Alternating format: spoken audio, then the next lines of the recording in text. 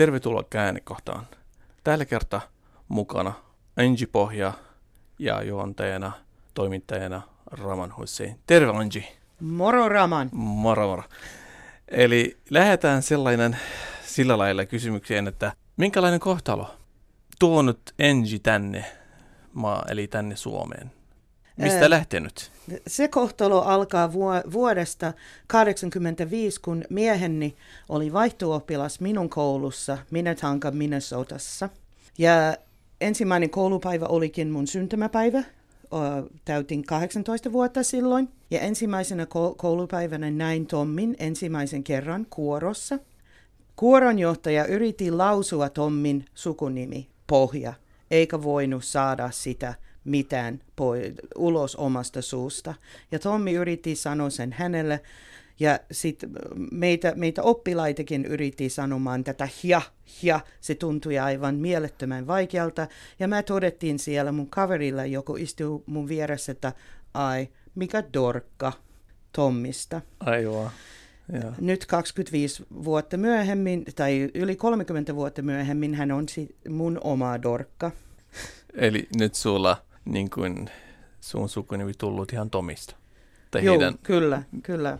Miehen suku? Joo, mä otin mun mieheni sukunimi, vaikka monet ystävät oli sitä mieltä, että ei pitää, että pitäisi pitää oma sukunimi, mutta mun oma sukunimi oli sellainen Rankert, mikä kukaan ei ikinä sanonut oikein tai muistanut. Aina kun mä sain postit, mun sukunimi oli kirjattu väärin. Just. Että se on niin kuin ymmärretty. Että mä otin mielellään tämmöinen hassu pohja amerikkalaisella niin kuin käsiteltäväksi, kyllä. Just. Joo, jos palataan ihan taaksepäin. Nuorena Angie, amerikkalainen nainen, nuori nainen päässyt Suomeen. Minkälainen ihan ristiriita olet kohdannut tai minkälainen ihan haaste, että sä olet niin kuin kohtanut? Mä tulin Suomeen tosiaan vuonna 1992 nuorena vaimona, kun menin silloin Tommin kanssa naimisiin. Ja ehkä se suuri ristiriita tai suuri ero, mitä mä kokesin alussa, oli se, että kukaan ei niin kuin ottanut minut mukaan mihinkään tekemiseen. Ei ollut mitään tekemistä semmoisella maahanmuuttajalla, joka ei puhunut suomen kieltä. Ei ollut maahanmuuttajakoulutusta eikä mikään sellaista. Tuolloin oli vain Ahjolan kurssit ja semmoiset, jotka oli kalliita ja puhuttiin englantia siellä koko ajan joka tapauksessa. Että mä olin aika syrjitty siinä alkuvaiheessa. Ja olihan meidän suuri rakkaus mun mieheni kanssa, mutta eihän se elämää tee. Elämässä tarvitsee myös ystäviä. Minulle meni todella pitkään ennen kuin mä sain ystävät Suomesta. Oliko se vaikea, niin kuin, mistä se johtuu? Ehkä se kielimuuri oli yksi, mutta jopa siinä vaiheessa, kun mä aloitin puhumaan vähän, tuntui siltä, että ihmiset, ainakin niitä, jotka oli mun ympärilleni, ei jaksanut kuunnella ja odottaa, että mä saan suustani. Ja nämä ystävyydet, ne vähän jäi, kunnes mä olin raskana toista kertaa ja neuvolassa mä tapasin semmoinen, joka oli muuttunut toisesta paikakunnasta tänne Tampereella ja oli myös ulkopuolinen. Ja meistä tuli kaverit ja hän vei minut kotiin ja juotti minua kahvia ja pakotti minut katsomaan 7 päivälehtiä ja leivottiin yhdessä ja puhuttiin miehistä ja hän juotti minua kylmäkossua ja tämmöistä, mikä en ole ennen sitä tehnyt. Siitä se vähän lähti. Että kuinka se pitkä kesti että tämä syntynyt sellainen sosiaalinen elämä muiden? 4 vuotta kesti ennen kuin mä olin aika yksin. Vaikka sä olit suomalaisessa ympäristössä tai ihan mies suomalainen ja hänen perhe on suomalaisia varmasti. Eikö se ollut, sulla ollut enemmän mahdollisuuksia kuin joku muu? Varmasti. En usko. Ei ainakaan tuntunut siitä. Ainakin siinä vaiheessa semmoisia ilmaisia päivittäisiä koulutuksia, suomen kielen koulutuksia, ne oli pakolaisille. Mä en ollut tervetullut niissä koulutuksissa silloin, koska mä olin tullut tänne vaimona. Että oli kovempi yritys niin kuin kotoutua tämä toista porukkaa kuin minä. Tavallaan. Ja vaikka mun mieheni perhe on suomalaisia, suomalaiset perheet on pieniä ja ne ovat yksilöllisiä. Kaikki tekee omaa jutunsa ja elää omaa elämänsä, ei oikein lähteä niin kuin kollektiivisessa kulttuurissa niin kuin tukemaan muita ihmisiä. Ja vaikka Amerikka ei ole niin kollektiivinen, kuitenkin jaksasin uskoa, että jos olisin muuttunut sinne, maahanmuuttajana olisin saanut enemmän tukea esimerkiksi naapureista, koska ne olisi ollut ylipäätään kiinnostunut, tiedätkö. Mutta suomalaiset ovat vähän varautuneita. Ja mä ihmettelin, kun mä yritin morjastaa ihmisiä, ikävä kyllä englanniksi, mutta eivät ne katsonut minua, katso heti alaspäin ja sitten välttänyt minua naapurit. Okei. Vaikka sä olet amerikkalainen ja voi olla, että niin kuin, ei ole vaikka uskontomuuri tai sellainen, voi olla, tulee este, että virrottuna joku toinen pakolaisen, joku tulee Lähi-idästä, varmasti heillä on vähän enemmän haasteita näiden virkistoutumisesta.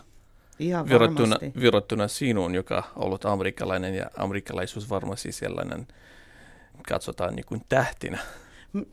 Tähtinä. Joo. No mä en itse sitä katso sillä tavalla, mutta mulla on käynyt kyllä ikävästi tämän viimeisen turvapaikanhakijoiden tulvan jälkeen, että jotkut suomalaiset ystävät harmittavat niitä pakolaisia niin paljon, että täytyy sitä mainitse minulle. Ja täytyy myös mainitse minulle, että Angie, sähän oot juuri sellainen maahanmuuttaja, mitä me halutaan tänne. Miksi kukaan ei ymmärrä, miksi me emme halua niitä. Ja tämä niinku on mun sydämellä. Miltä tuntui se on iljettävä, yrjöttävä, että ihminen joku kuvittelee itsensä olemaan minun ystävä ja tuntee minua, sanoisi minulle sillä tavalla. Kuten tiedät, mä työskentelen maahanmuuttajien nuorten kanssa. Nämä on mun asiakkaita. Se on tavallaan niin kuin mun toinen perhe siellä, missä mä työskentelen. Ja minun lapsista ei saa puhua sillä tavalla.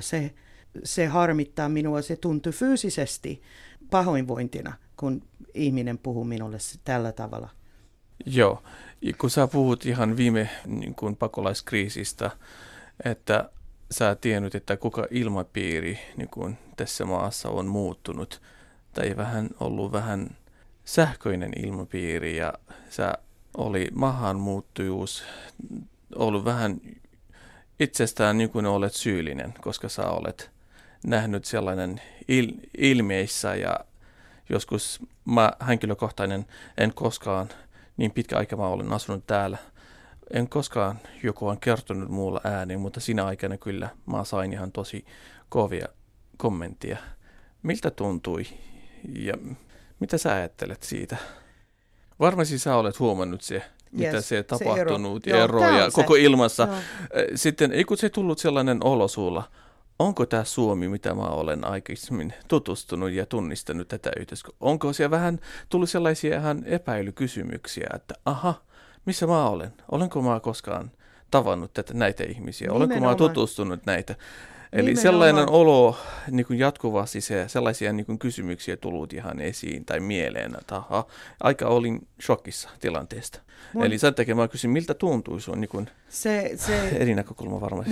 Mun oma kotoutumisprosessi on ollut sellainen, että ensiksi mä olin ihan hukassa ja sitten mä vähän löysin tienni ja aloitin auttamaan muita ihmisiä, joilla aivan valloillaan, aivan tähtihetkessä koko ajan ja niin rakastunut tähän Suomeen ja miten se auttaa ihmisiä. Ja sitten viimeisen kriisin aikana mä näin, että mikä tässä oikeasti on.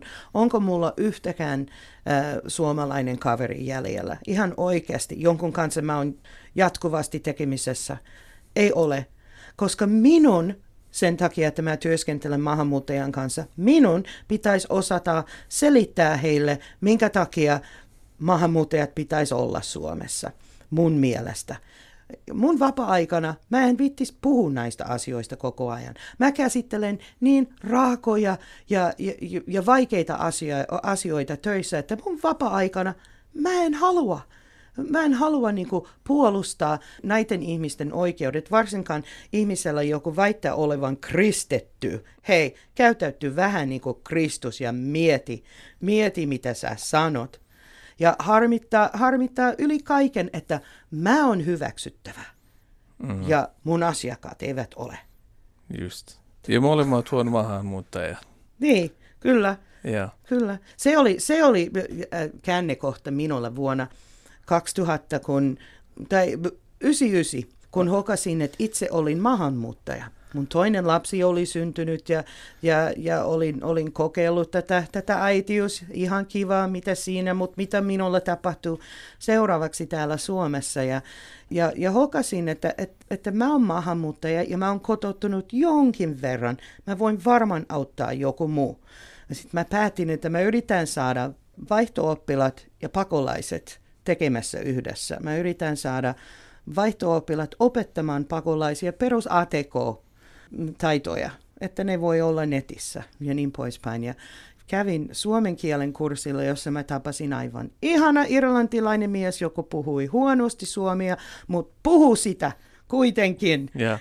Ja mäkin päätin, että Juman kekka, me voidaan yhdessä lähteä puhumaan ja kehittämään juttuja ja perustettiin yhdistys nimeltä Global Village ja sen kautta aloitettiin vapaaehtoisvoimalla järjestämään näitä pieniä kursseja. Ja tämä toiminta jatkoi jonkin aikaa ja sitten pikkuhiljaa mä olinkin Punaisessa Ristissä ja me tavattiin. Me ensimmäinen kertaa tavattiin vuonna 2003. No niin. Joo, ja siitä on lähtenyt. Joo. Ja silloin varmasti mä en osannut suomea. Edelleen mä oppin suomea. Mä muistan, että sä olit aika hiljaa siellä silloin. Joo, olin. Oli tosi vieras paikka muulla ja mä en löytänyt itseäni varmasti, vaikka te olette silloin olitte tosi ystävällisiä, edelleen te olette ystävällisiä. Mutta se lähtenyt, meidän tutustumisen sieltä lähtenyt jo. Ja sitten mä tiennyt, että sä olet taiteilija. Laulaja. Niin. Se yhdistynyt meitä enemmän kuin Niin. kuvataidon maailma ja se musiikkimaailma. Kuitenkin se on henkisen maailma, että se lähtenyt ja me aloitettiin aika paljon keskustelemaan, vaikka mun kielitaito ei ollut niin ihan hyvä silloinkin, mutta kyllä. Olemme vähän. Siitä se lähti. Joo. Lähdetään varmasti ennen kuin lähdetään ihan taidemaailmaan, mitä sä teit ja musiikkimaailmaa. Mä haluaisin kysyä, kun sä oot puhunut lapsesta, että varmasti se perhe sulla tärkeä ja lapset myöskin on kasvanut. En tiedä, on nyt aikuinen. Muistaakseni yksi heistä on aikuinen. No, 2 on aikuisia nyt. No niin. Joo. Miltä tuntuu, että se lapset on syntynyt Suomessa ja äiti on amerikkalainen, joka on nuoruudesta niin kuin lähtenyt Suomesta, elänyt tai ihan pitkä aikaa, yli 25 vuotta Suomessa, eikö niin? Kyllä. Ja sitten lapset on syntynyt täällä, mutta kuitenkin sä olet amerikkalainen edelleen, koska se ei katoa mihinkään. Miltä tuntuu? Minkälainen lapset, mitä ajatus heillä on, kun varmasti sä olet äiti ja käynyt keskustelu heidän kanssa. Kyllä, minkälainen identiteetti heillä on? Aika paljon. Mulla on 2 teinityttöä, yksi on 19 ja yksi on 15. Ja kokevat, että eivät ne ole oikeasti suomalaisia. Onhan heillä suomalainen passi ja onhan se kulttuuri heille tuttu, mutta kokee olevan kuitenkin vähän ulkopuolella. Ja heidät on vähän syrjätty koulussa, kun on kaksikielisiä. Ja kun on kaksikielinen, se ei tarkoita, että puhuu 2 kieltä mainiosti. Se tarkoittaa, että puhuu 2 kieltä vähän huonosti ja tekee virheitä. Ja ne on vähän syrjätty tämän vuoksi. Kumpikin haluaa muuttaa pois Suomesta. Tällä hetkellä? Kyllä. Okay. Kyllä. Mutta saa nähdä.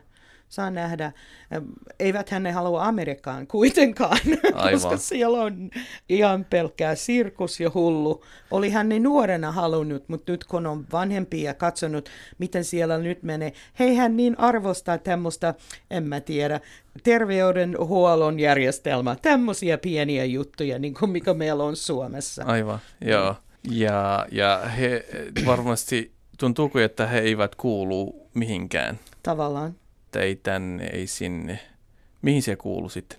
No onhan koko maailmaa heille. Mähän on aina sanonut, että heillä on sen verran kielitaito, että pärjää monissa maissa eikä vaan Suomessa. Joo. Ja he I don't know mä en osaa puhua heistä. No niin, hyvä. Mutta ihan se on hyvä, että sä sanoit, että et osaa puhua heistä, kuitenkin sä puhut joku toisista yksilöstä, eli se totta sun lapsi, niin, mutta niin, se on, he ovat ihan mä pelkään, että ne kuuntelee nyt tämän ja sanoo, en mä ole niin sanonut. Mutta kyllä ne vähän kokee niin. Ja sitten mun poika on 22-vuotias autisti ja kehitysvammainen. Ja hän on viettänyt pienenä, nuorena paljon aikaa mummun kanssa mökillä. No hän on Suomen poika. Aivan, joo. Ja hän on just niin suomalainen kuin voi olla, vaan se puhuu myös englantia. Mutta tytöt on saanut minulta paljon enemmän ja ne on vähän silleen, tiedätkö, vähän kovaa, niin kuin amerikkalainen nainen saisi olla. Tai niin kuin minä ainakin olen. Oletko kovaa? Mä oon vähän kova, mä oon tämmönen bitchi tavallaan. Mä myönnän sen, mitäs siitä? Mä täytyy puolustaa itseäni jollain tavalla ja mä tein sen yleensä sanallisesti ja kovalla äänellä. Joo, mutta oletko joutunut täällä niin kun taistella sillä lailla, että Suomessa, kun sä tosi nuorena tullut Suomeen, niin, että eikö se olosuhteet vaikuttanut sun persona täällä, että ei sillä lailla kovaa, kun sä sanoit, että... Ei, oli liian myöhään. Se oli jo osa minusta. Mutta mun täytyy sanoa, että en ole joutunut taistelemaan niin paljon Suomessa kuin Amerikassa. Täällä on yhteiskunta pehmeä ja auttava. Ja ihmiset on kans, ne välttää konflikteja eikä etsi niitä, niin kuin jenkit.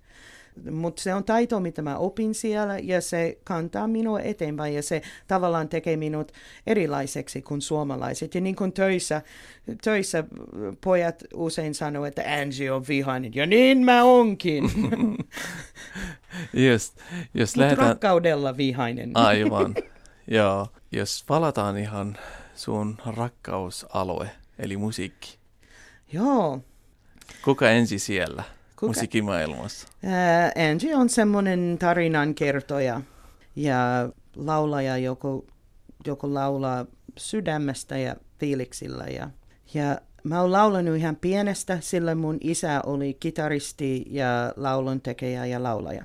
Ja hän opetti minua laulamaan pienenä ja aina minä lauloin. Mutta teini-ikäisenä olisin lähtenyt harrastamaan sitä syvemmällä, mutta mulla oli tuolloin semmoinen isäpuoli, joka sanoi minulle, että sitä ei kannata, sillä se on riittävän kaunis. Ja mä otin sen niin kuin omaksi, enkä lähtenyt harrastamaan. Mutta vuonna 2003, kun me tavattiin, mä olin silloin voimissaan. Ja mä pistin pienen mainoksen netissä ja tuli soittoja paljon. Aivan. Ja perustettiin bändi ja siellä harrastettiin. Se oli ensimmäinen niin kuin konsertti Suomessa. Mä olin. Niin meidän keikalla. Joo, sun konsertissa. Joo. Ja sieltä lähtenyt varmasti teidän ihan keikka ja niin kuin sellainen harrastus ja edelleen. Edelleen joo, mutta erilaisissa kokoonpanoissa, ei vaan tuossa Angie's Farmissa. Joo. Miten sä pystyt niin kuin tasapainota työn ohella? Sä harrastat musiikkia ja laulamista ja sitten oma perhe ja elämää. Että varmasti tämä ihan vähän haasteellista, että pystyy ihan tasapainottamaan näitä ihan harrastuksia, omaa elämää, sitten työ ja miten se mahtuu. On se todellakin haasteellinen ja täytyy sanoa, että tällä hetkellä en musiikkia harrasta kovin paljon. On kesällä kyllä joitakin keikkoja tulossa, mutta en ole keikkailemassa niin paljon kuin ennen, enkä edes harjoittele niin paljon kuin ennen. Mutta se tulee vielä se aika mun elämässä, mutta nyt minulla on 10 lasta töissä ja vielä yksi 15-vuotias kotona ja suurin osa minun energiaa menee siihen. Mä lähten toki keikkailemaan, mutta en välttämättä ehti harjoitella. Ja mä laulan mukaan lasten kanssa kotona ja mä laulan bussipysäkillä niin kuin aina. Miten katsotaan, että kun harvoin joku laulaa bussipysäkillä tai ihan joku vaikka puhuu bussipysäkillä, miten se katsotaan, jos tulee sun viereen joku suomalainen näkee, että sinä olet laulamassa? Toiset laulaa mukaan ja toiset kävelee pois. Naapurit on tottunut tähän. Just, ja oletko saanut niin kuin mahdollisuus Suomessa, niin kuin jos puhutaan laulamisesta, Oletko saanut mahdollisuus, että sä pystyt edustymään tai saa oma? On mä saanut mahdollisuus, mutta saisin niitä enemmän, jos mä tekisin siihen eteen enemmän duuni, enemmän työtä. Mutta nyt mä en ehdi, juuri nyt mä en ehdi. Mutta mä oon siinä vaiheessa elämässäni, jossa on kohta isoja muutoksia tulossa. Mä oon nyt 50-vuotias, että kohta lapset lähtee ja tulee enemmän oma aika tähän mun elämään. Ja ehkä mä tapaan myös uusia muusikoita, mitä mä en ole vielä tavannut, joku inspiroi minua tekemään jotain uutta. Mutta tällä hetkellä mä oon enemmän tämmöinen mamma, silleen, että mä hoitan teini-ikäiset lapset pitkin Pirkanmaata. Just. Muistaakseni sulla on ollut ihan 2003, teillä on ollut oma bändi ja jäsenet oli ihan muutama henkilö, 5 henkilö muistaakseni. Joo. Mä muistan, että mä tein teidän bändistä yhden taulun. Sä teit ja se roikkuu yhdessä treenikämppässä Pispalassa. Joo, eli edelleen on vielä kyllä, siellä. Kyllä. Onko teillä ihan sama jäsenet vielä teidän bändissä? Onko se olemassa sama bändi? Se sama bändi, Angie's Farm, on olemassa ja me keikaillaan, jos joku meidät tilata. Mutta nykyään asua pitkin Suomen maata. Ei ole kaikki enää vaan tässä Tampereella. Mä keikailen useimmin semmoisen kitaristin kanssa kuin Eki Vileen duona ja vedetään semmoisia blues-jats-settejä. Just. Ja sulla ilmastunut se CD 2008. Ja minkälainen se on ollut se? Varmasti se, että tarvinnut paljon niin kuin töitä ja kova työ olet tehnyt, että syntynyt tätä CV tai albumi. Ennen se CD:n teko mä kävin vuoden ikallisessa artistikoulutuksessa, semmoista rytmimusiikin ammattilaisten koulutus. Ja mun tavoite oli koko ajan sen koulutuksen myötä tehdä levyn. Ja kun se koulutus loppui, me oltiin koko sen koulutuksen aikana harjoitellut näitä biisejä, sitten käytiin tekemään niin kuin näyttö meidän laadusta. Ja siitä tuli se Salad Bowl Blues-levy. Ja varmasti tänään tulee yhden kappale siitä meidän ohjelmaan tai sun ohjelmaan. Minkälainen kappale sä niin kuin mä valitsin semmoinen vahvan naisten blues-biisi nimeltä One Monkey Don't Stop No Show. Hienoa. Ja varmasti ohjelman lopussa kuunnellaan Angien laulu tai kappale. Kannattaa. Joo. Mutta viimeinen sana, mitä Angie haluaa kertoa meille ihan näistä matkasta ja vuoden varrella, mitä kokemuksia on kerännyt, mitä sä haluaisit sanoa meille tai ihan yleiselle? Mitä sä haluaisit kertoa? Mä haluaisin sanoa, että minusta on kiva, että ihmiset liikkuu maailmassa yhdestä paikasta toiseen ja jopa takaisin. Minusta se on normaali, se on se, mitä me kuuluu tehdä. Ja se toinen asia, mitä me kuuluu tehdä yhdessä, on rakastaa, ja kommunikoida ja kuunnella. Please. Kaunis sanat. Kiitos Angie tästä. Kiitos Raamaan. No niin. Moi moi. Moikka. Kiitos teillekin.